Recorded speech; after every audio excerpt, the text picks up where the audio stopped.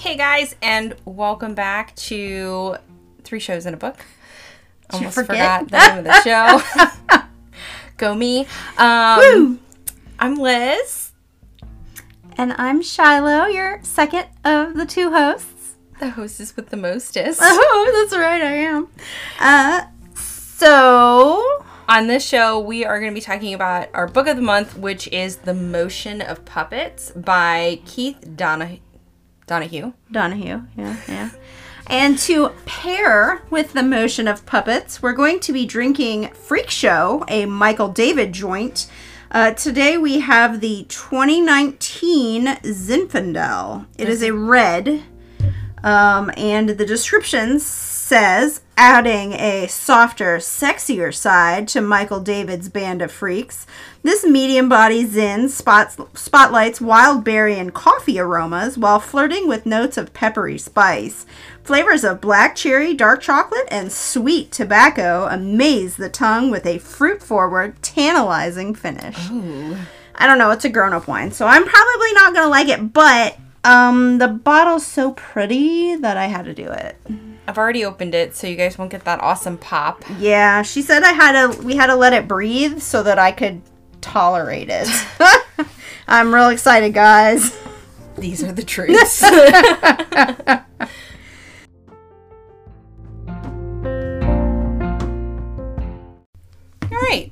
All right, let's do this. So you want to pour the wine, or? Sure, we can pour the wine. Oh God, it's really dark. I grabbed it because it was a Zinfandel. I didn't realize it was red. Zinfandels can be red. I didn't know that. No, I'm scared. It smells pretty good, though. I mean, it kind of... Did you say, like, berry aroma notes? Of berry and... Yeah. I can't remember. Dark chocolate? I was going to say chocolate. Something? Did you say chocolate? I mean... What the hell's floating in my Sorry, glass? I wasn't listening. Did you Piece of cork the cork. my bottle? Yeah, I corked the bottle. Oh, motherfucker. Sorry. I was like, how far does this go down?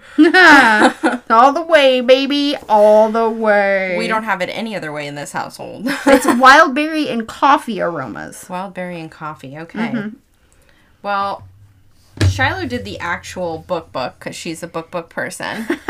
Yeah, I did. And is this a new purchase for you, or did you already have It is. this? I have never read that book before. I literally got online and searched, fiction books about puppets.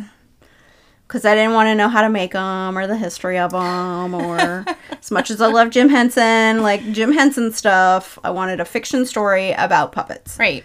And that's what I found. Well, I did the audiobook, and I have to say it was quite good. It was about 9 hours if you read it at regular speed. Oh, the face. What do you think of the wine, Shiloh? Well, I mean, it tastes People like... can't see your face, so I know. It's probably for the best, honestly. I need you to describe it. Well, let me take another sip and see. Well, so I did The Motion of Puppets, but it was... Let me see who narrated it. I can't read that tiny writing. Oh, you're getting so old. I know. It's so bad. Who's it? Don't even show it to me, because I definitely won't be able to read it. I can read the first name. Drew. Drew. Okay, good start. Good start. That's awesome. The last name I'm having Let's see. problems with. I can do it. I can do it. Okay, Granny. Take your time. I know putting it in the light makes it worse because it's on my phone. It's got a glare. I can't see through the glare. You try. Look how small it is, and the font is weird. Let's see. I'm going to blame it on the font. I'm 100%. Where does it even... It says it right under, like right there. You see the little thing here? No. With Drew. No, honey, that's the author. No. Yes, Is yes. that It the says, other Jesus? Yes, Keith Donahue, author of The Boy Who Drew Monsters. Ah, Drew is not a name. It's dumb. another book he wrote. You absolute buffoon. Oh my God. Okay, Whatever. so how do you... I have no idea. I have How no do you idea. find out who read it? No idea. You had little things and they all went away. Okay, so then you hit the little button there, and those are all the chapters. No. So then what about... See, I tried that. What's this one do? Nope. That's Nope, AirPlay. That's AirPlay. We don't want to do that. No. I don't want you to How share about that this with me. one? There we go. View in store. Maybe? Oh, no. Let's view it in the store because it'll have a little synopsis. Should say who read it. Like, what the fuck? Come on, people. Narrated by Bronson Pin. Oh, Bronson Pinchot. That's from it's Balky from oh fuck, what's the name of that show? It's from a show in the 80s. Oh well. Like, yeah. I was too little. Oh my god. All the shows I know were in the 90s. Let me find it because I can't remember what it's called. Jeremy is screaming at the radio at this point, going, "You idiot! It's." I know. I'm sure he is. I have to say, I didn't know he did audiobooks. Yeah. Well, he did this one, and I have to say, he voiced all the characters and did a wonderful job with that. But there were definitely some points where I was just like, I mean, that's kind of the so book. soothing. Yes, exactly. That's the other thing I was gonna say. It's like a combination of the book and the narrator because I'm going to sound like a broken record here, but, like, the middle part of the book was just kind of the same old. Yeah. And, like, I felt like, Jesus Christ, people. Let's get a move on. Stop going to Quebec, you know? So, Bronson Pinchot was in the show Perfect Strangers. He played Balky Bartokomous. I never saw Perfect Strangers. So, it's about... I mean, I don't really think... I never really watched it, but... I don't really think it would fly today because it was about Balky was a foreigner coming to America and living with this American guy and wacky hijinks. Oh, I see. So, I don't know how well that would fly today. Yeah, I don't know how well that would fly today. But, yes, that's what it is. So, there you go. But that's cool, Bronson Pinchot. He's 63 now. That's weird. Well, he did a wonderful job. So let's talk about, so first of all, I'll say I like the wine. I mean, I can taste the coffee. Like, I 100% can taste the coffee. Yeah, I can too, actually. That's, I think, what makes me not totally hate it. And I can definitely smell the berry. Yeah, I cannot taste the berries, but I can taste the coffee. And I smell the berries, I don't taste it. Right. So, for a grown-up wine that is not, you know, sweet like candy, it's not terrible. Sweet like candy wine. I know, I do too. That's why I'm kind of sad about this. But I feel like we're circling the drain with these sweet like candy wines. There's only so many we can do. And now we're going to have to seg into these grown-up wines, and I just don't know if I can handle it. We're not ready. We're I don't still know if I can adult on the wine. Young show. But no, I don't hate it. It definitely is not like, you know, that 19 Crimes one we had that was so... It was very red. Red and so dry. Strong. Like, oh. Yeah. Like, that one I couldn't handle. This one I'm only making the mildest of faces. You called that mild. It was mild. Do you remember the faces I was making for that one? Like, we couldn't finish that one. This, by the way, is 15.5%. Yeah. I don't think I'll be able to finish it, though. I feel like this is like a 1 to possibly 1.5 glass with the way that we fill our glasses. Yeah. I don't feel like... I feel like this is it's a sippy wine. Mm-hmm. Yeah. Yeah, it's not a day drinker, I don't think. Yeah, no. We need... Choppy. We need sugar wines. We do. We need baby wines. Maybe they're we more go fun. online and find some baby wines.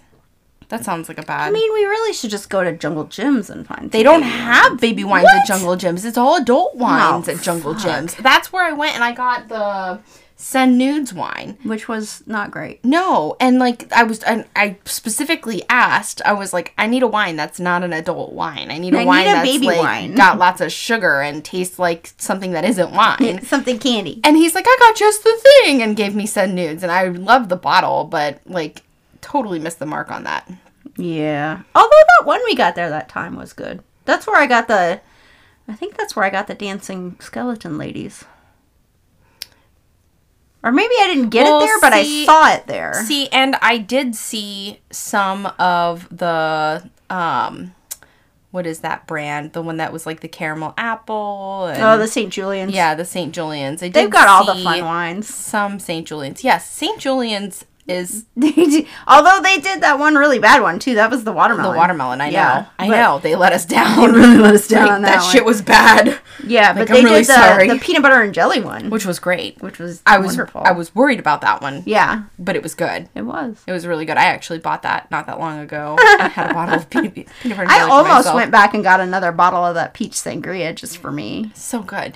But then I was like, kind of bubbly. better not. It was good. It was good. It was I liked very it. good. Except for the bubbles. Goddamn bubbles. This one is not bubbly, so No, it's a true adult wine, so Lisa would be proud. so would Carrie. Carrie would be proud. Yeah. Lisa also drinks grown-up wines, though, Yeah. so she probably would be, too. I typically drink a grown-up wine when I'm, ready to go to bed. I'm coming into this one already tired, so I'm like, That's what it's grown-up wines do to problematic. you. I mean, even though that thing could be like 100% alcohol, and you would be like, no, grown-up wine, 1 glass, you're ready for bed. 2 glasses and you're loopy. Like that's how wine And works. tired. Loopy and tired. Right, but that's how Great. wine works. Is like when you get the adult wine, you have 1 glass. You're nice and relaxed and calm. Like that's what wine does. I don't know how it does it. I don't know if it's the grapes or what it is. But for me, anywho, I drink 1 glass and I'm just like, yep, bedtime, baby, bedtime. Did you enjoy your penis? I mean, I always enjoyed my penis. So, for those who don't know, How was last time, I got bubbles up my nose from the bubbly peach sangria and choked myself. Right. So I had to go to the bathroom. And while I was gone, Liz drew a little dick in my notes. And I saw it immediately when I came back. What I did not see was that on the next blank page, she drew a full-size dick that covered my entire paper. It's got ball hair. It's And got ball hair and it's it's ejaculating. it's amazing. And she labeled it. She wrote penis on it just in case there was any doubt as to what I was looking at. So, when I opened my notebook to start taking notes for the motion of puppets, the first thing that greeted me was a giant dick. If you want to go to the Other One Shiloh Instagram page, I did in fact put it on there so everyone could see it. I love it. Yeah, it was actually really funny because I know. my sister, well, yes, but my sister-in-law and brother-in-law were here this weekend, which is why I'm tired, because, like, we were just running around doing all kinds of stuff this weekend. But my brother-in-law just started following me on Instagram, like, completely randomly, he's just, like... Well, yeah, because it He's suggests. like, somehow I had Instagram on my phone, and so I started looking, and they suggested somebody for me to be friends with, and I was like, oh yeah, I know them, so I clicked follow, and then they've suggested some more stuff, and I just started following people, and, because I was like, well, thanks for following me, that's fun. And he was like, oh yeah, and then he's like, I don't even know how he got onto it, and then he's like, yeah, so... I got on Instagram the other day, and all of a sudden there's this picture of a dick on my page. So I blocked it and reported him. And I'm like, dude, that was my post, and you just blocked and reported me. And he's like, oh, sorry. Inappropriate. I know. I was like, really? That's what you consider inappropriate? Yeah. How dare you, Shiloh? I know, right? Showing that cock off to the world. I mean, it's written on a Tom Nook notebook, so I feel like maybe, it's kind of a rough sketch. I don't know. Nook was a dick anyways, so. He really kind of was. Yeah, not a good guy. Capitalist motherfucker. So this book was written in 2016. Just by the way. Let's digress back to the book. I am, like, wrenching us back on topic right now. So, yes, 2016, I'm gonna... Published 2016. I don't Right. know when it was written. Sorry, Right. guys. But I'm gonna say that I would have liked to have seen it as a movie. It would have been a very interesting... Ooh, Right. It's not too late. No, it's not. Hey, Hollywood. If you're listening out there and you produce movies, I feel like this would make a really great movie. And I know who would be a perfect Theo. Andrew? Yes. You would be amazing as Theo. Oh my god, Do you speak French? Because, oh my god. I'm sure he could learn. Yeah. Oh, Yep. Hot man with an accent. Great ass to boot. Oh. Yep. I think there is a scene where he's getting out of the shower in the book, so. Come on now. Yeah. So, Kay Harper is married to Theo Harper. Mm-hmm. And Kay is a performer. She is, she's an acrobat. Yeah. She's a gymnast and a tumbler. Right. And then he is a translator. So he translates books from one language to another. Yes. And this opportunity he's also a professor.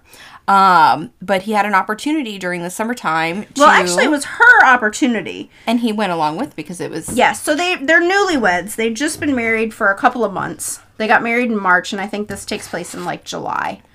They arrive in June. I remember them saying they arrive in June, and I think the action happens in July. So, she's an acrobat, and she gets the opportunity to be in a show in Quebec City. And they don't ever really say the name of the show, but it definitely sounds Cirque du Soleil. Right. And they do say Cirque. They call it this, but I mean, that just means circus. Right. So, so it definitely seems like a Cirque du Soleil kind of show. But there's no animals. Well, they're practicing it. No, but it's free. They mentioned that it's free to the public. Right. It's part free of to the public. Tourist trap. No. It's free to the public because they're just practicing the show. Oh, okay. They're rehearsing it during the summer and getting it and getting it all worked out, and then they'll take it on tour in the fall. So, I don't know if they actually do that, but how cool would that be to go see a Cirque du Soleil show for free? Right. That'd be amazing. Only in Canada, because Canada's awesome. Canada's awesome. So, they moved to Quebec City. Quebec. Shut up. Quebec. Suck my ball sack. How many times? They lived in New York. Have you seen? They lived in New York, and they went... Your favorite TV show. Letterkenny. What do they call it in London? Not that. They don't call it Quebec. They call it the D-Gens from Upcountry. So... Anyway. So they moved to Quebec City so that she can do this show in the Cirque all summer. And he is a translator. He's translating a book into French. And she's, doing the show. And they're doing the whole thing. And I'm trying to On the way home from Cirque, because he used to stay and watch her practice all the time and walk home with her, and they would pass this little toy shop that was always closed.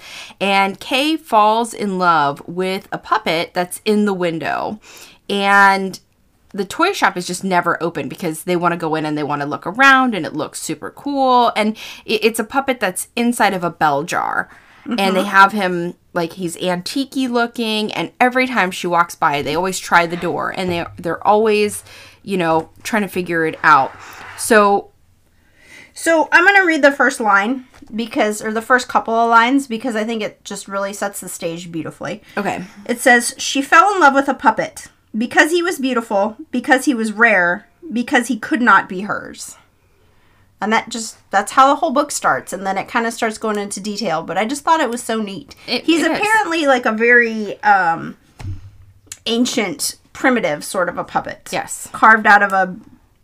balsa wood. Yeah. they a poplar or something. And it's balsa's the only one I could think of. Like a primitive sort of a puppet that the Inuit or something carved. Right. And they do make mention of that later on in the book. But they call him... The other puppets call him... the original. The original. The original. Is that what they call him? They call him the original. So I really meant... I read this book a couple of weeks ago, and I had really, really good intentions of going back. Because the first time I read it, I just devour it and read it for the story. She read this book in 15 minutes. I did not. You stop that. It took me at least 2 days. But then I had the best of intentions of going back and rereading it for context and to take my notes. And I got maybe 20, 30 pages in, and then life, and I just didn't get back to it. So I'm kind of going on memory here. Yeah, me too. And minus the gaps of time loss between miniature naps. So Theo is translating this biography, and It's late one night, It's of, I find this fascinating, and I want to look this guy up. the pioneer photographer. Edward Muybridge. Muybridge? Eadweard. Eard. Weard. That's what I said. Yep. Edward. I mean, I want to call him Edward, but it's Ead. Edward. I don't know. We'll call him Edward. Edward. Muybridge. Oh, that just reminds me. I haven't played Wordle today. God damn it. Anyway, so he's like one of the first people who captured motion in photography. And he did the horses. If you can remember seeing that at all, where like the original motion picture, right? basically. And they talk about it in the book and they kind of bring it in about like multiple times how it kind of influences Theo, because it does. It influences him a lot. He's been reading a whole lot about this guy. He's studying him, and he was the one who he set up these like little traps to allow a camera to go off each time the horse hit a certain position in order to capture the image. And all in all, if you watch the video online, it's about 3 seconds worth. But if you continually loop it, then you can see, or rather confirm what some people were looking to confirm with him doing this set of photography, was that a horse, when it gallops, does in fact have all feet off the ground at once. Right. Yeah. Which was kind of cool. It was. That's what they were looking for. Do horses actually have all their feet off the ground at any point in time when they're running? And yes, they do. Yep. They sure do. Because they're amazing. Because they're cool. Yep. So he's translating this book, and one night, Kay is asked to come along for an evening out after the show, and she decides, you know what, this is my chance. Let's just do it. So she changes her clothes into some random clothes that she had in her locker. A yellow sundress and her favorite blue heels. Right, and she leaves. With several of the female ensemble, and the ringmaster, who sounds Rialce. He sounds like a kind of like douchebag. he's kind of a skis. Which I was totally under the impression that he was part of the whole puppet thing. Like I like in the very beginning of the book, I really felt like maybe he was the one, he's kind of sus. What's his deal? Right. But he's not. He's Spoiler sus, alert. but just in the normal skeezy older man way. Right. Like that he sleeps with anybody he can. And that's trying kind of what he tries to hit all the little guy says. Yeah, all the dancers and performers. Yeah, all the performers. Thank you, in the circus. All the girls that'll have him. So after he tries to get a leg over, or rather, get a leg over him. I don't know what I was trying to do there. That's what I said. I know. So, anywho, so after a couple drinks, he hits on her, and she's like, nah, I'm cool, man. This is good. We're going. And so she just decides she's going to go home. And he's like, oh, let me walk you. Let me walk you. It's late. It's after midnight. Like, let me walk you. And she's like, no, I live a couple blocks from here. I'm good. No problem. And he's like, all right. And he goes his way, and she goes her way. Yep. So, as you know, close to where the circus and all the performers are is the toy shop that she is absolutely in love with. And so she walks past it and sees, or doesn't walk past it, she's approaching it. And she feels like she's being... Yeah, she's going home, and she kind of gets lost and turned around a little bit because she's had quite a bit to drink, and then she kind of straightens herself out, and she's going home, and she's feeling like someone is following her. Right. And so she's, kind of starting to freak out, and she's walking faster, and she can, hear them behind her. And so as she passes this toy shop, God, I am already fucked up. This is terrible. That's why with adult wine, you really only do one glass. Man. You really only do one glass. And I haven't even finished it yet. You want me to get some crackers? The Quatremaine is what the toy shop is called. Yes. The Quatremaine.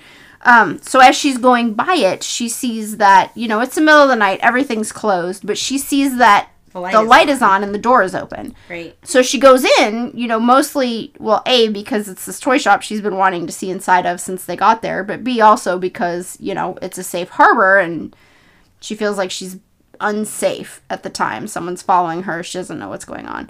So she goes into the toy shop, and nobody appears to be there. And so she's looking around, and she goes up to the original, and he is under his glass dome, and she goes to lift up his dome so she can look at him, and everything goes black.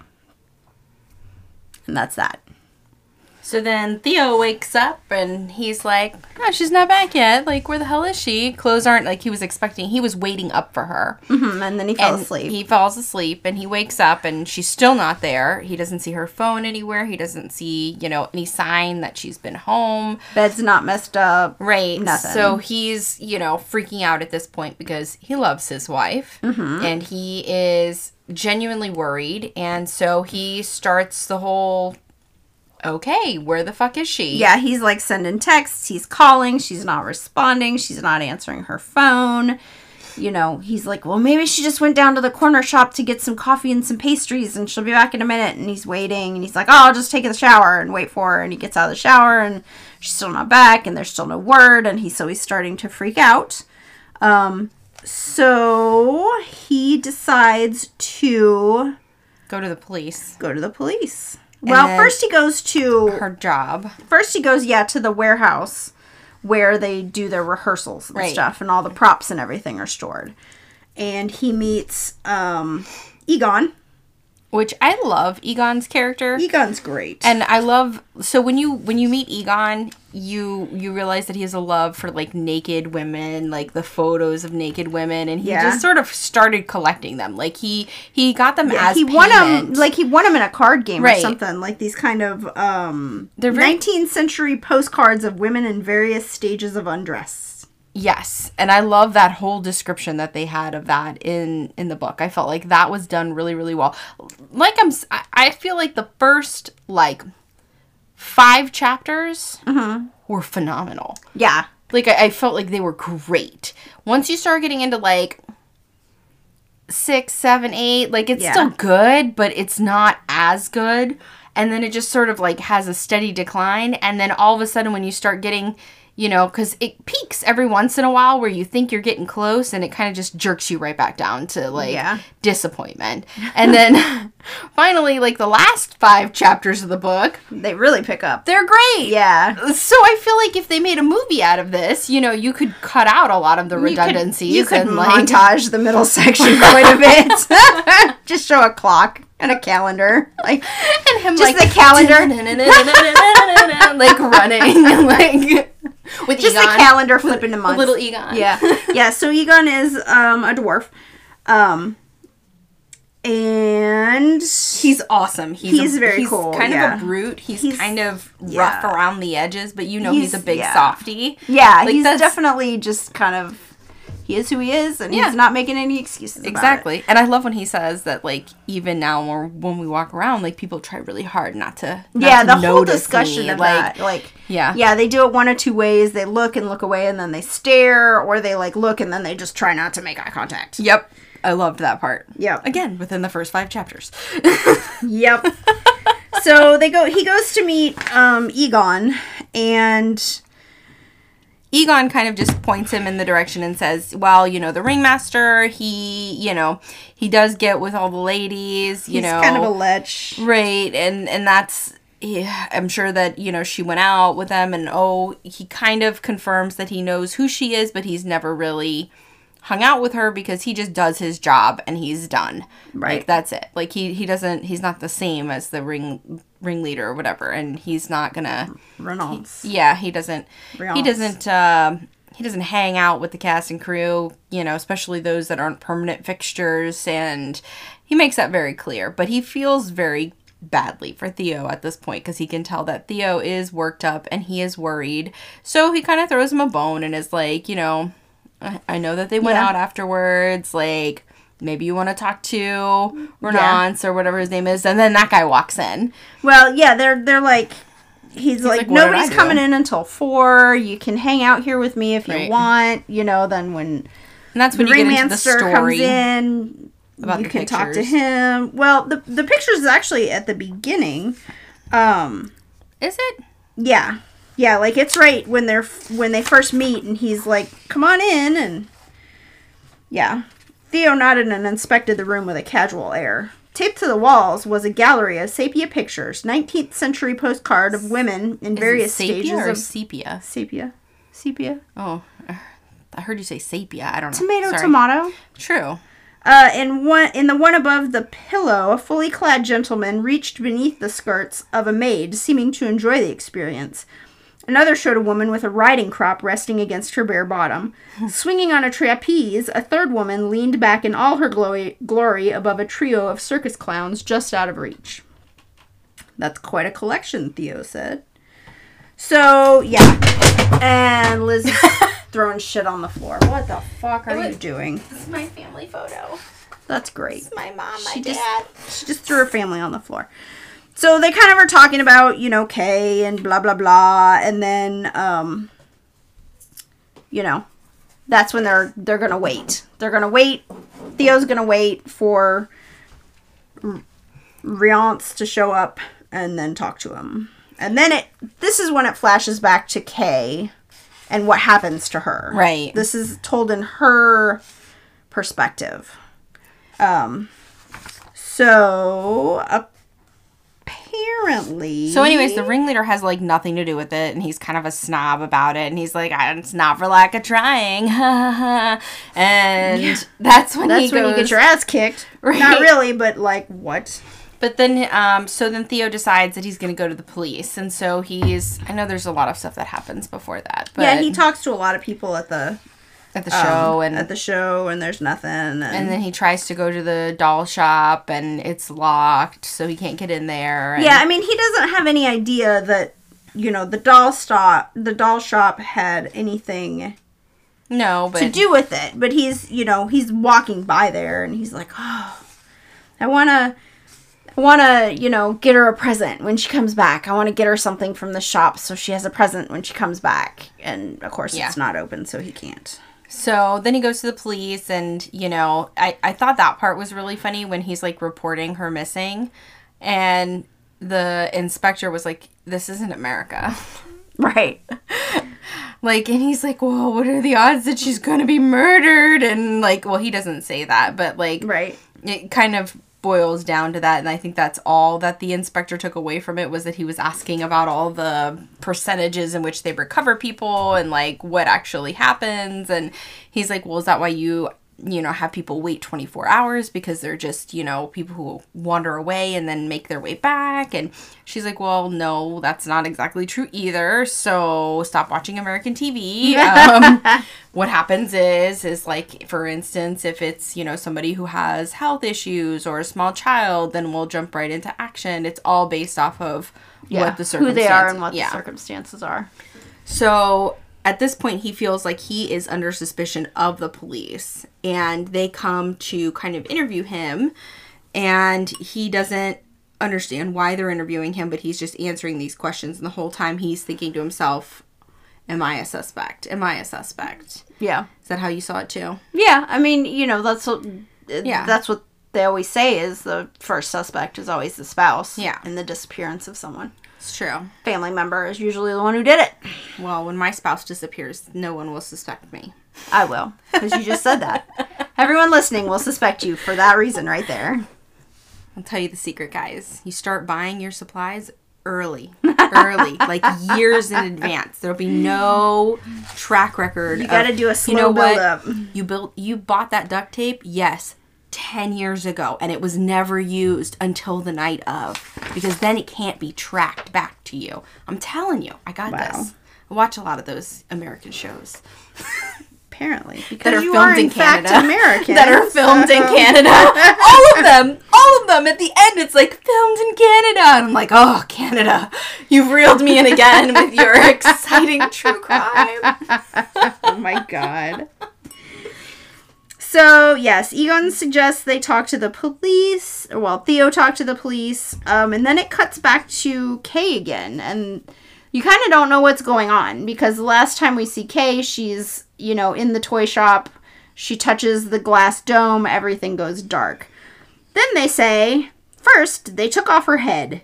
The big woman laid it out upon the table, where it rolled and wobbled before coming to a complete rest. Kay could see the rest of her body, straight as a corpse in a coffin, her slender hands folded neatly across her chest. She was surprised by how small she had become.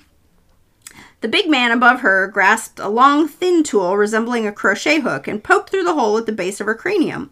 But she did not feel any pain, only the sensation of discomfort she associated with a root canal. Instead of one tooth, it was her whole head. A whispering moan passed his lips as he gripped hold and tugged, pulling out a wad of cotton, and she felt a sudden rush of emptiness, a void where her brain had been. Taking a dollop of fine sawdust in his right hand, he held her empty skull upside down in the fingers of his left hand and filled the hollow to the brim. The giant then took kitchen shears and cut the length of her trunk from neck to navel, and reaching in with a forceps, removed what had become of her insides. He snipped her arms at the shoulders and her legs at the hips, sliced them lengthwise, and emptied those as well. Unstuffed, she thought of her wire-frame body as an empty suit of clothes, her arms and legs flat as pillowcases. It didn't hurt, but was curiously fascinating. Using a small metal funnel, the hand poured more of the same sawdust into her hands and feet and stuffed her torso with batting, pressing deep into the corners and curves. Then suddenly he left, interrupted in his work. The lights in the workshop were turned off, and she was alone in 5 pieces with her head stuck on its side. So this is why I really just don't care for dolls. Yeah. Because this whole book, and I mean, so they do kind of advertise this as being horror, but I don't see it as being horror. Mm-mm. Like on the description for my audiobook, it says horror. Yeah, and I was like, no. I wasn't afraid, but I mean, I think they do describe it as that. Yeah. They could have done. It's horror in the sense that, you know, puppets and dolls are creepy, but there's nothing overtly horrifying. Right. Let's see, genre fiction. 2016, October. Yeah, doesn't say it on. Let's see. Yeah, horror fiction, ghost story, fantasy fiction, supernatural fiction, paranormal fiction. I don't know about ghost story, and I don't know about horror fiction. So how would you describe it? Because I honestly would call it almost a romance. So, honestly, this story is a modern-day retelling of... Hey, you almost knocked over my wine. Pretty bad. Is a modern-day retelling of the story of Eurydice and Orpheus. Yes, they do. So... Yes. It's whatever you want to call that. Yes. That's true. Yeah. So, I mean, it's kind of based on a classic, which, you know, I don't know. Oh, God. No, you stop that. You've already got it? Yeah, I already got it. Mine will be coming next week. It's audiobook. You get it instantly. I know. I'm really excited for next month's book. Me too. Anyway, so, you know, that is the point at which you're kind of like, what? You know, I mean, we knew going into it what it was, but, like, you're kind of still left going, like, what the fuck? It's true. Like, and what is going on? It gets even worse from there, too. Like, I mean, like, the whole description of, like, and the fact that she doesn't remember a whole lot, too, kind of made sense to me. Like, she couldn't remember Theo's name, and she couldn't remember, like, she could remember bits and pieces of her life, but not the whole story. Yeah. Yes. Which I thought was cool, which made sense, because if she had transformed into a puppet. And I love all the puppet characters. Yes. I fell in love with all of the puppet characters, and, you kind of, like, they don't tell you right away from the beginning that this is... You know, that they're all people, but you know that they were all at one point in time people. Right. And then you learn about the original and, you know, how he is said to be, he's never in the back room. Yeah, and they can only come alive between midnight and dawn. Yep. So there's that. By the way, did you notice that they quoted one of the books that we read? Really? Which one? I've forgotten. Like I said, I read it a couple weeks ago. I'm sorry. I'm trying to look and see how many puppets there are. There's probably like a dozen. So Wicked This Way Comes. Okay, yes. They quoted that in there with the something wicked this way comes, like the quote that goes along with that. The whole By the Shakespeare, twitching of my thumb, something wicked this way comes. Open locks, whoever knocks. Which technically is not a quote from Something Wicked This Way Comes. But they say it in Shakespeare. I know, but don't they say it? Well, they do say it, but it's a quote of a quote. Right. Still, it's there. It's a quote. Yeah. Come on now. Yeah. So I guess there's like maybe a dozen puppets that are alive. That you know of at this point. Yeah, that are in the back room with her. And they're all different kind of, there's clowns and witches and fairies. A devil. And there's a devil, and there's that fairy that's all made out of, like, sticks. Yep, the good, the good fairy. The good fairy, which I thought was, okay, so, did you get a Pinocchio feel from this? A little bit, yeah. Because I was thinking that as soon as they started introducing people, and it was like, well, you had your good fairy, and then you had the worm, and you had the queen, and you had, kind of, I don't know why it gave me Pinocchio vibes, but I definitely felt very Pinocchio-esque. Yeah. Yeah, and I mean, there are all kinds of puppets. There's, marionettes, there's rod puppets, there's little hand puppets, there's just all kinds of different characters and different, types of puppets, and they're all... And there's a dog. The dog is super cute. He looks like Pluto. Yeah, so the first night she's there, she's, meeting all of these puppets. She gets put back together. She doesn't stay in 5 pieces with her head on the side. She does get put back together, and then, yes, 12 altogether, plus the 2 men by her side. So there's 14. She's 15, I guess, of these, like, living puppets. And, of course, the assumption is that, they were all human at one time. Right. And now they are puppets. So this is where the story kind of takes a little turn, and you figure out that, they can only come alive during certain times. She tries to escape by helping somebody slip a note underneath the door, and she gets busted. And at the same time, Theo is actively looking for her, and the police are also suspecting him. They find a dead body in the river, and they call him over to see the body. And that's kind of a weird spot there because, they're asking him all kinds of questions, and he's like, then they go and talk in French behind his back, and then, he's thinking that they're going to be embarrassed when they learn that he speaks French, but they're not. And so they tell you, well, the reason we want to know what she was wearing was because the body has washed up.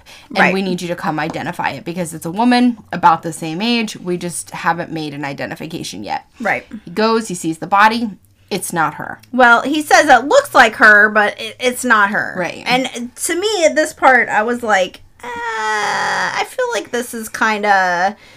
I think he's in denial. I think he's in denial because it's a woman. It looks like Kay, but of course it's not Kay. Right. But it's wearing a yellow sundress and is barefoot, which she breaks one of her blue heels while she is, getting away from whoever's following her.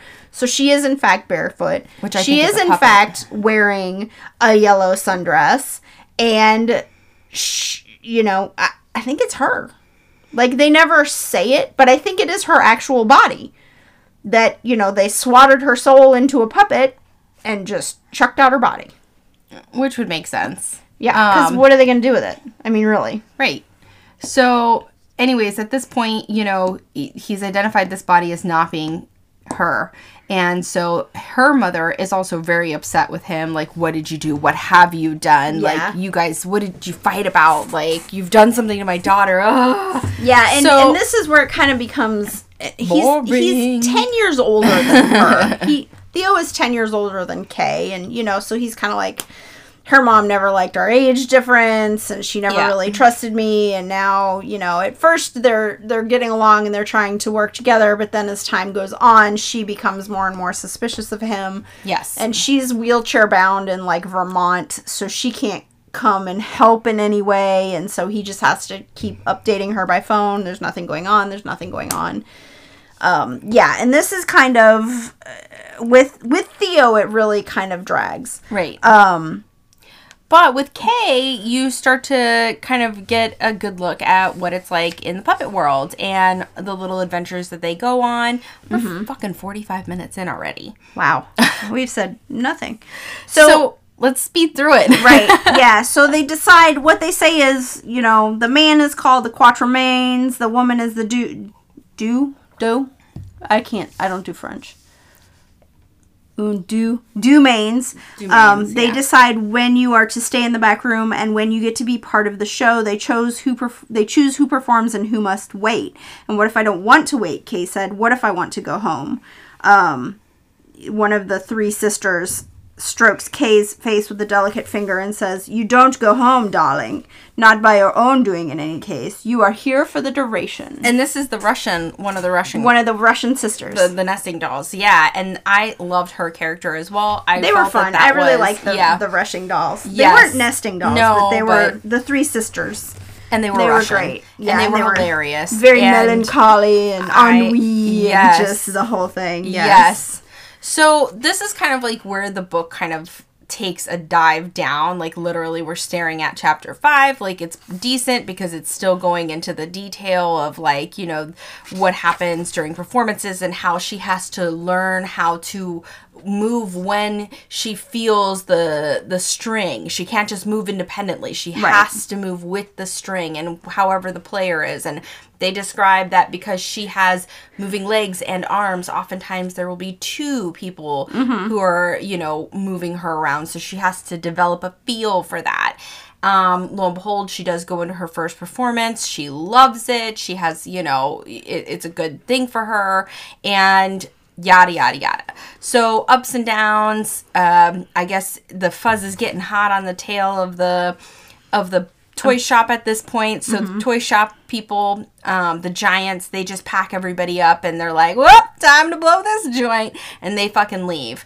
At that point, Theo and his, God, now I can't remember his name. Egon, thank you. Theo and Egon is like, you know what, let's break in. Well, first, what happens, Theo goes back to New York. Like, nothing's happening. Summer ends. He's got to go back to work. He's a professor. So, you know, and he's still supposed to be translating this book. He goes back to New York. No. Yes, and then Egon calls him. Before he leaves, Egon is like, he's like, yes, it's before he leaves. He doesn't go back to New York just yet.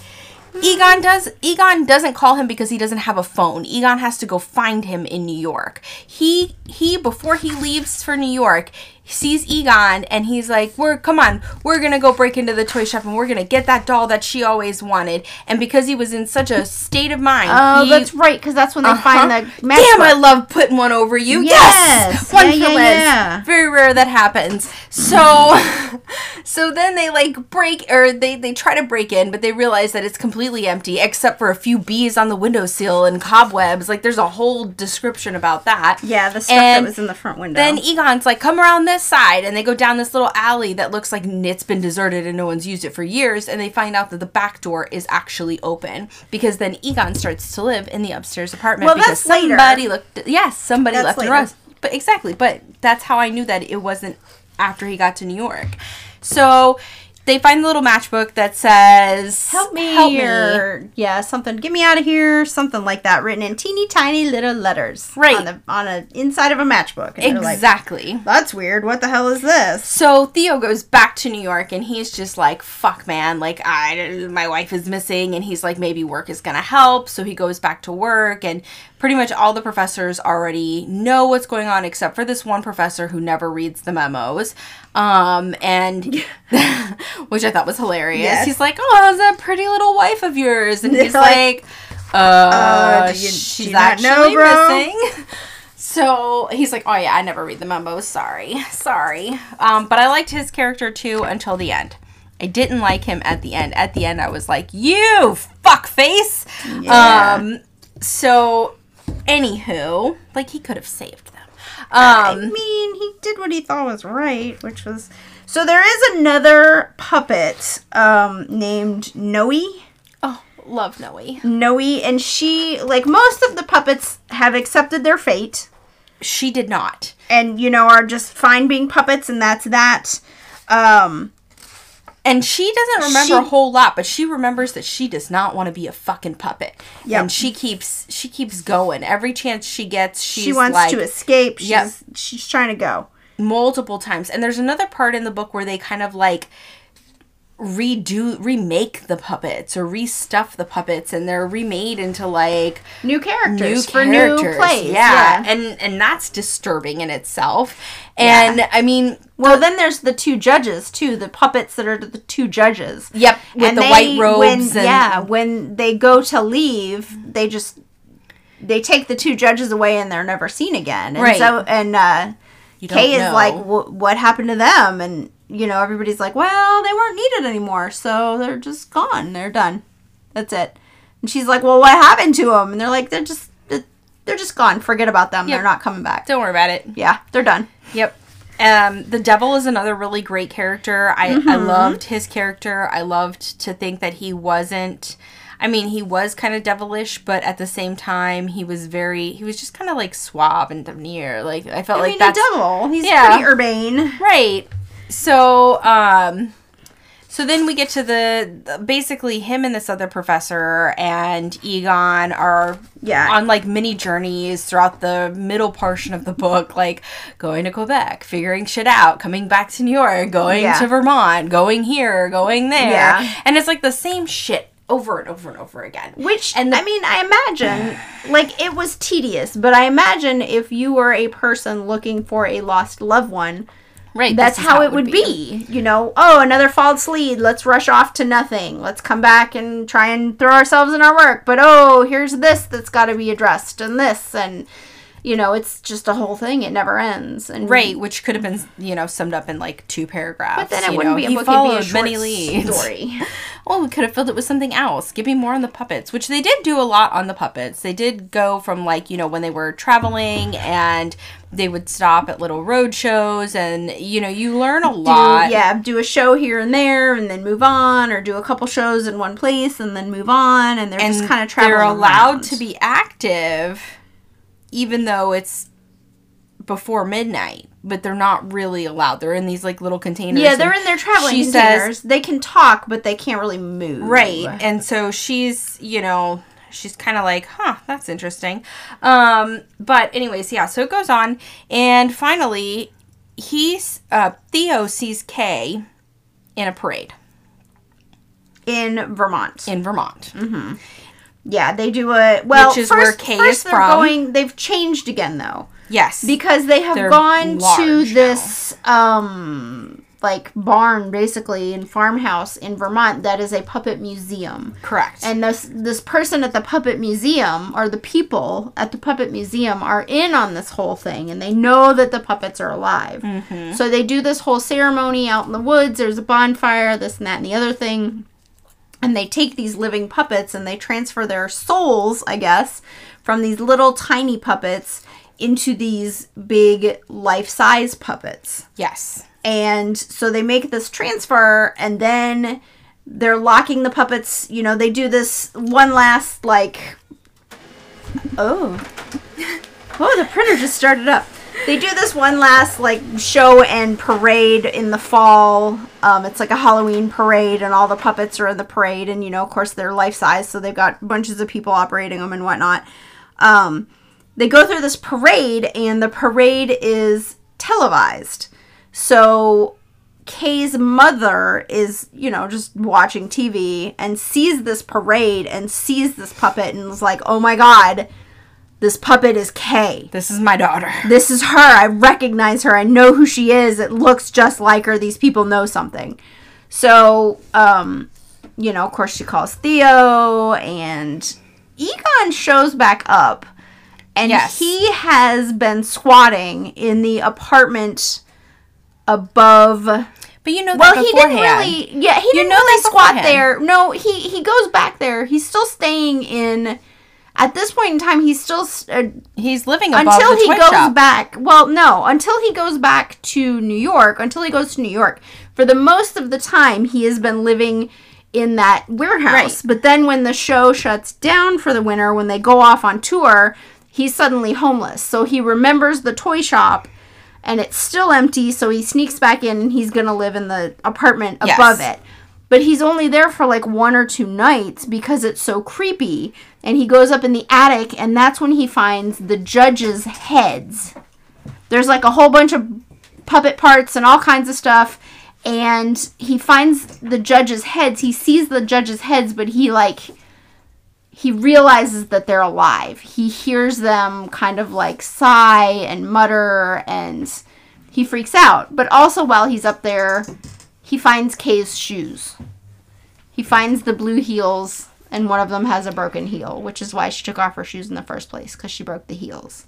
Yes. And that's when he goes to Theo and is like, holy shit, something fucked up is happening. It's the toy shop people. Theo goes to Quebec because he goes up and he goes up there to see it, and it's all been cleared out. Yes. And they call the cops to come and see it. Yes. And the cops are like, dude, like, there's nothing here. We'll take note of it. Yeah, like, there's nothing going on, but okay, sure, thanks. We'll put this in our books. But that's also where the one police officer is like, this place. I remember this place. My little brother was fascinated with this place, and he loved it, and he loved all the puppets, and he loved the puppet shows, and then he disappeared when he was, like, 8 years old. Yep. And that's where you're like, ding, ding, ding. Really? Okay. Yes. So, yeah. I was hoping for more resolution with that one, too. Right, because they don't. You don't even know which one is his brother. Yeah, you do. It's Nick's. Which one? Is it Nick's? Yeah. Oh, okay. Well, maybe that's another part of spell. Fall asleep. Maybe. But anywho, so he goes down and he is trying to find his wife, basically, and he finds this museum, and he goes in. And it's not open. No. But he tries to go in, and they won't let him in. They're like, psh, no. Too bad. Come back in the spring. Yes. Like, we're shut for the winter. So they decide to sneak in. Yep, they're going to break in. So Dr. Mitchell, who is the professor that becomes a friend, but really is like, he's the one who doesn't read his memos. Yeah, he's kind of an airhead. Yeah. Dr. Mitchell is like, yeah, I'll drive you. We'll go check this out. Like, we're going to sneak in. Yep. So he's Egon driving. Is there. Yes, Egon. It's Egon and Theo and Dr. Mitchell. And Dr. Mitchell is driving the car. And they're like, wait for us. If we're not back in 2 hours, then I can't remember what they tell him to do if they're not back in 2 hours. Like, we'll meet you somewhere else or something. Yes. They said that they would meet him, but I don't remember where either. Yeah, I don't remember. So, anyways, Egon goes one way, and Theo goes another way. Mm-hmm. Theo gets in, and he runs into the Queen. Or he doesn't run right into the Queen. He runs into, what's his name? He runs into the first puppet. Dionysus, I think. And who's like drunk and trying to sleep it off. Because all the puppets are alive. Not yet. He doesn't in this barn. He's not in Dionysus yet. Because the first one he meets is the one that's like with the Queen who wouldn't let him go to the party. Oh, Firkin. Mr. Firkin. Yes. And so he runs into Mr. Firkin, and he's like, and he tells... Is that before the Queen? It is. It is before the Queen, because he says, Dad, don't wake her. She's, don't wake her up. You don't want to wake her up. And he's like, well, I'm looking for my wife. And he's like, well, what's your wife's name? I know all the puppets. And he says, well, her name is Kay. And he says, oh, yes, I do know Kay. And when he says Kay, that's when the Queen wakes up, because her name is there. And she's like, well, she's not here. We don't know anybody named Kay. And he's like, no, I saw her in the parade. I know she's here with you guys. I want to bring her back. And finally, the Queen is like, I don't know if it's my size or what's going on, but, it's best for a queen to have a cold heart. And so she tells him, Theo, exactly what he needs to do to break the spell, essentially. And she says, she's giving him all kinds of tips. She's like, here, we need to dress you up and put you in a costume and make sure you look like a puppet. And just remember, this is how puppets talk, and this is how we move, and you want to avoid this person, the devil, because he knows everybody from both sides of, the puppets that were here and the puppets that were on tour. Right, yeah. Uh-huh. And then he gets this, Mr. Friggin puts a ghost sheet on him and paints a crude face on him and puts little tiny eyes so that way he can see through the sheet, but he uses this rope to put it around his neck to make it look more like a puppet. Ghost puppet. Right. And he's like, make sure you don't show your hands, because that'll give it away. But before this, that's where he runs into Dionysus. That's right, yes. Because now he goes up as into the ghost, and that's where he has all these profound things to say. Yes. To drunken Dionysus. Yes. And like, so the puppets, they're having a party. They're all kind of stuffed into this, all of the puppets from the Quatremain are all kind of put into this one stall, and they send, except for the worm, who has been changed into this massive, he used to be just a little worm, now he's this massive thing, and he's down in like the basement part of the barn. And so they send the devil out to do reconnaissance work and see who else, because they can hear other puppets in there. Yeah. And they're like, they don't know if they're friend or foe or what's going on. So they send the devil out to do reconnaissance, and he never comes back. And they're like, oh, they killed the devil. What's going on? This place is awful. Like, we got to stay in here. We got to stay safe. And then the devil shows back up after a couple days, and he's like, no, everybody's great. This place is wonderful. I've been making friends with everybody. They're all awesome. They're going to love you guys. The original's upstairs, and he wants to have a party tonight to, like, welcome you. So everybody's coming, all the other puppets. You'll get to meet everybody. The original will be there. It's going to be awesome. So let's go to this party.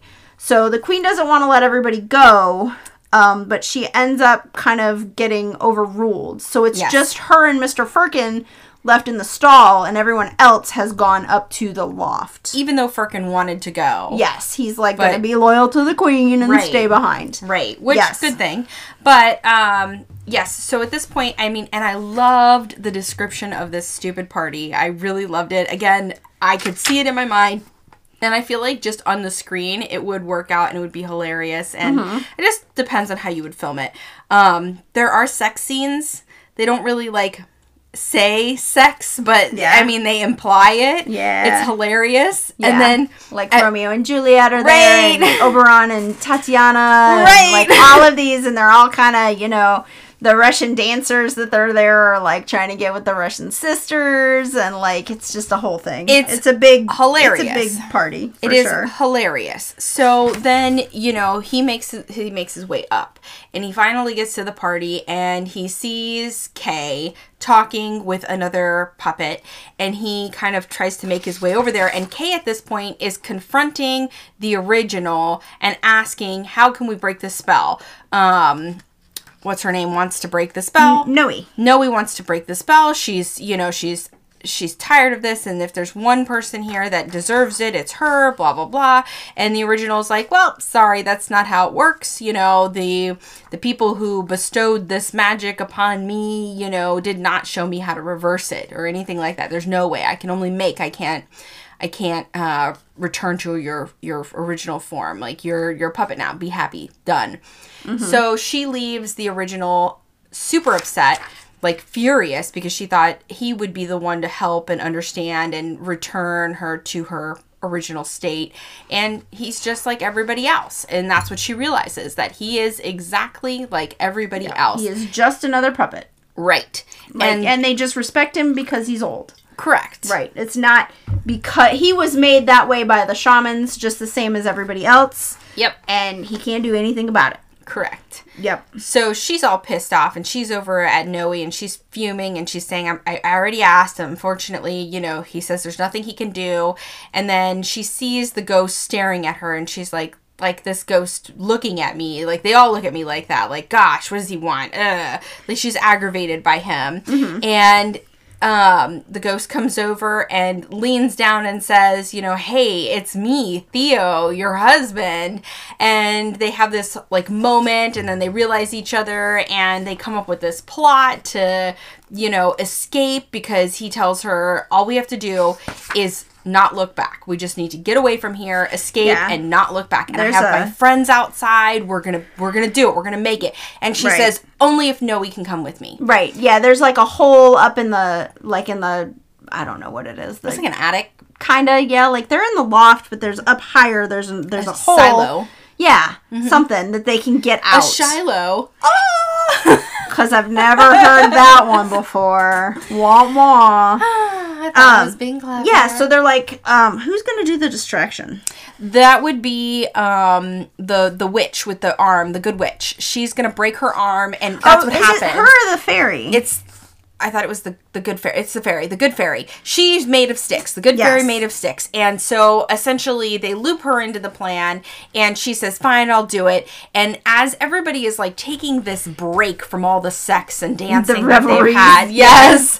And like everybody's kind of like half asleep, which I thought to myself, well, why wouldn't you just like leave them asleep instead of waking them up to like charge it, you know? Yeah. So she like breaks her arm off, throws it down, and the dog immediately dog goes takes and gets it. Yep. And she starts yelling, oh my God, the dog, you broke my arm off. Oh my God. And everybody's like distracted by the dog. And so Noe gets pushed out first through the silo opening there and they're like escaping. And then, you know, Kay wanted to go last. She insisted on going last. So he starts making his way up this little hole and, you know, they watch as Noe gets out the window. But then all of a sudden, Kay is being pulled back in by everybody. And, Well, let's see. and then he gets stabbed yeah, so, by the original. Let's see. You go. I'm right behind you. Kay said. Outside, the night sky glistened with stars, and 6 feet below, he could see Noe let go of the rope and land on firm ground. Are you there, Kay? He shouted over his shoulder, but he heard no reply. He forced himself to keep facing the darkness. The puppets were shouting for him to start. They were shouting. It was a wild party. The original hollered no. He looked back to see if she had followed. And just like that, the satyrs and the Maenads grab him.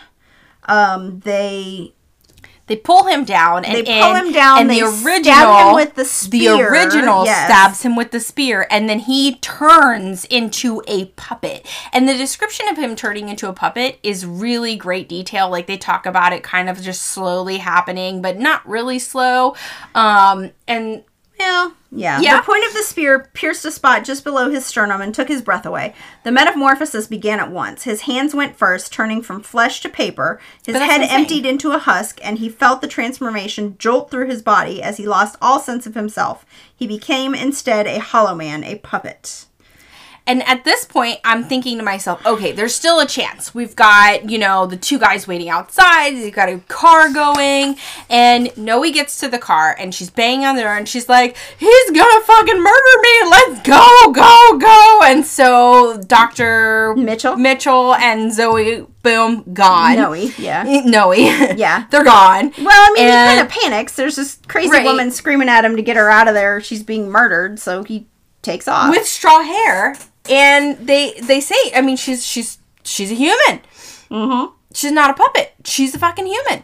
So She's this turned is why, back into a human. This is why I don't think that the body that is found is hers. Because Yeah, I mean, I think it's too much of a coincidence that she's yellow wearing the dress yellow and sundress no and no shoes. shoes and looks like Kay. Well, maybe Like, that was I don't a know. dummy. Maybe part of the magic is when they're free from the spell, they become human again. I don't know. I don't understand how magic works. So, But anywho, then you find out that he is a puppet, and that he's not coming back from puppet. No one is saving Theo. I was super pissed off about this. I needed this happy ending to happen. Well, we kind of skipped over Egon, who went down. He went in through the basement door. Yes.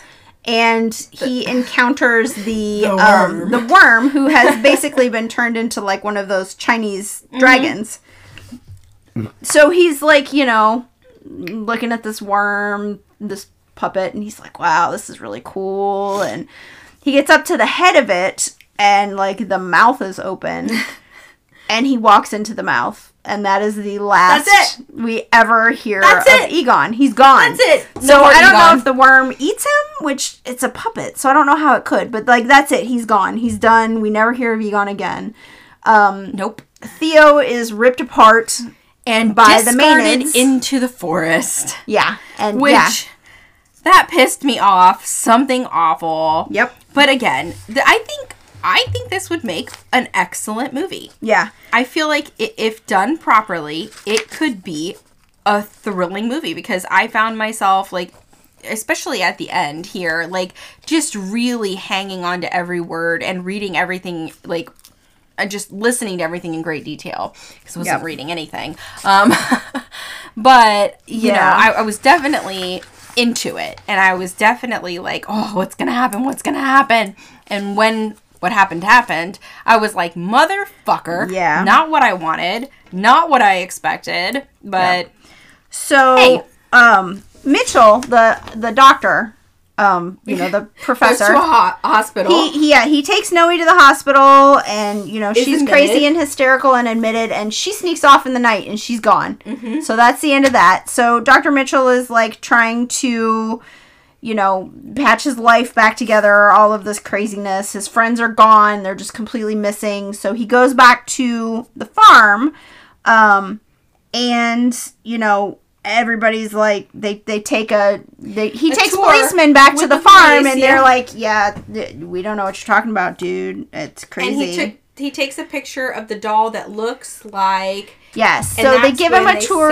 They give him a tour of the museum. The museum, and he's taking pictures and stuff. And so he sends them to the police officers in Quebec that are dealing with the case. And one of them replies, "Thank you for the photograph of the puppet. Sergeant Foucault says he cannot see the resemblance, but I find it looks very much like Kay Harper, and I have included it in her file. There was another puppet in the background, a juggler. Reminded me of my brother. Funny how our sorrows play such tricks on our memories." Yep. So that was Nix, the juggler, who is actually this inspector's brother, who was also taken. Yep. And that's the end of that. Like... Literally, this is how the book ends. Like, yeah, they're all puppets. It's just done. Yep, they're all puppets. That's it. And then it's really pretty. At the end, it says, outside, the white world was cold and empty. Kay put her ear against a crack in the wall to listen. The wind picked up from the west, whistling in the gaps, howling now and again. She thought of Theo in the storm, in the woods where the others had discarded the pieces of him. Caught in the branches of the trees, the tattered clothes snapped and rippled like ruined flags when the wind blew, and the paper limbs and hollow head made a kind of music. Kay could hear him singing, always singing for her. That's how it ends. I know. Like, she's a puppet forever. He's a dismembered puppet forever. Yeah, he's a dismembered puppet that's still alive in this fucking tree. And that's that. Egon's just disappeared. He's puppet poop. I mean, apparently. I don't know how that all worked out, but he's gone. Mm-hmm. Mitchell is kind of crazy from what happened. It kind of drove him a little nuts. And that's it. Unsolved. Done. Over. So, let's talk about the rating. So, I'm going to give it 3 cheers. That's where I'm at with this book, because I really feel like it was lacking a lot in the middle, but I did enjoy the very beginning and the very end. Yeah. I mean, I really did enjoy it. It hooked me at the end. It hooked me in the beginning, but everything else kind of fell flat. Yeah. I mean, I enjoyed it while I read it. It did drag some in the middle. I kind of just flew through that part and it didn't bother me too much. I did enjoy it. I thought it was very well written. There were some really very beautiful parts. The whole concept is intriguing. When I went back to try and reread it, I just like I didn't really want to read it again. Yeah. So I would give it a 3.5 cheers. Because, like, the first time I read it, I was into it. I was engrossed. But then, like, the read through again, I was like, I don't really feel like doing this. Not a second read. It was not engrossing enough for me to read it again. Now, if you're fans of Greek literature, it's great. Because it really does follow pretty well along with, the whole Eurydice and Orpheus deal. So... But, I mean, it was definitely interesting. I'm not sorry I read it. Yeah, I'm not sorry we read it either. In fact, I enjoyed this a lot more than some of the other books we've read. It's way better than Devil in the White City. Yeah, that's for sure. Oh, Devil in the White City. Way more engrossing than that one, that's for sure. That was so boring. Yeah, it was so terrible. Many facts. I was back in history, and I liked history class, but this was worse than anything that you could do in history class. What we wanted it to be. It was architecture, not advertisement. Yeah, it was architecture, not serial killers. So that was disappointing. Advertisement. But anyway, 3.5 cheers. The wine. What do you think about the wine? I feel like this is a good wine for me to, just have kind of half glass and get relaxed too. I don't think that we did not. I had bottle. like 1.5 glasses. As predicted. Yes. Yes, I stuck with what you said, and that's about all I want. I've still got a little bit left. I don't know. But that's what I'm saying. Like, I'll probably chug it just so I can Ooh, don't chug it. just get it over with. No. Yeah, just get it over with.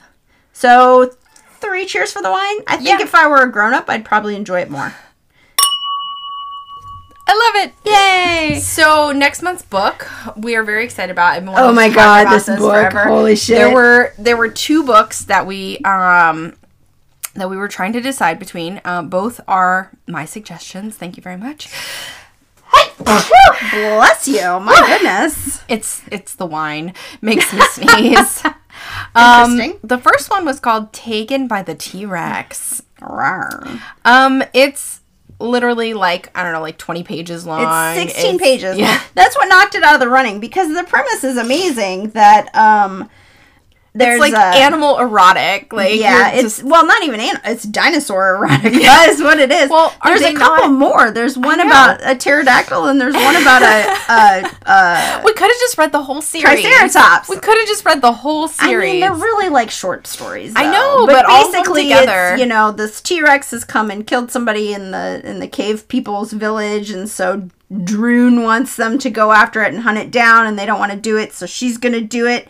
And she gets all turned on during the hunt, and then she, the T-Rex corners her, but is more interested in her womanhood than in eating her. So yeah, well, he wants to eat her, but not that way. Yeah, but it's only 16 pages long, so I was like, we can't read that. That's not a novel. That's not like appropriate. Stop it, Liz. Appropriate be damned. It's just that it was too short.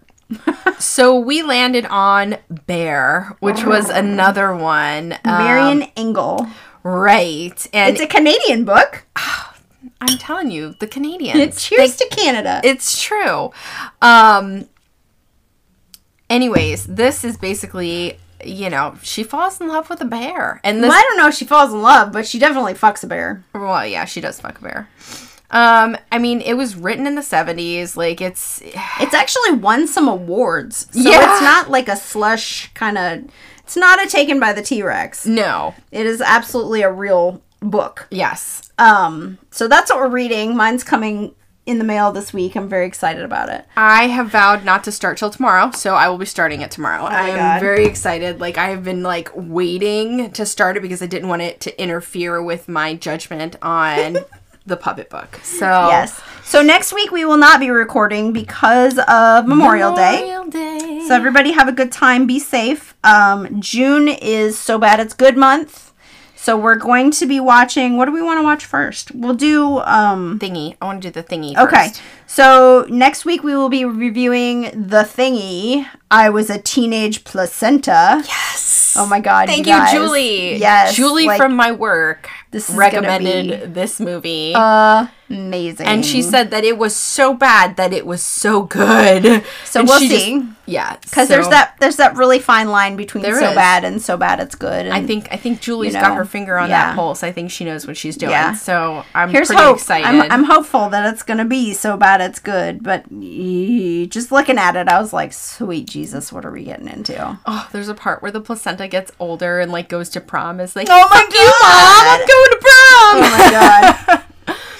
So check that out. Pick up the book, read along, watch along, do whatever you need to, and we will see you back in June on June 5th ish. June 5th. Yeah. I got something that afternoon, but I should be free by the evening. Yeah, we should be good. Yep. And I'll get the wine. Then, awesome. Yeah, cool.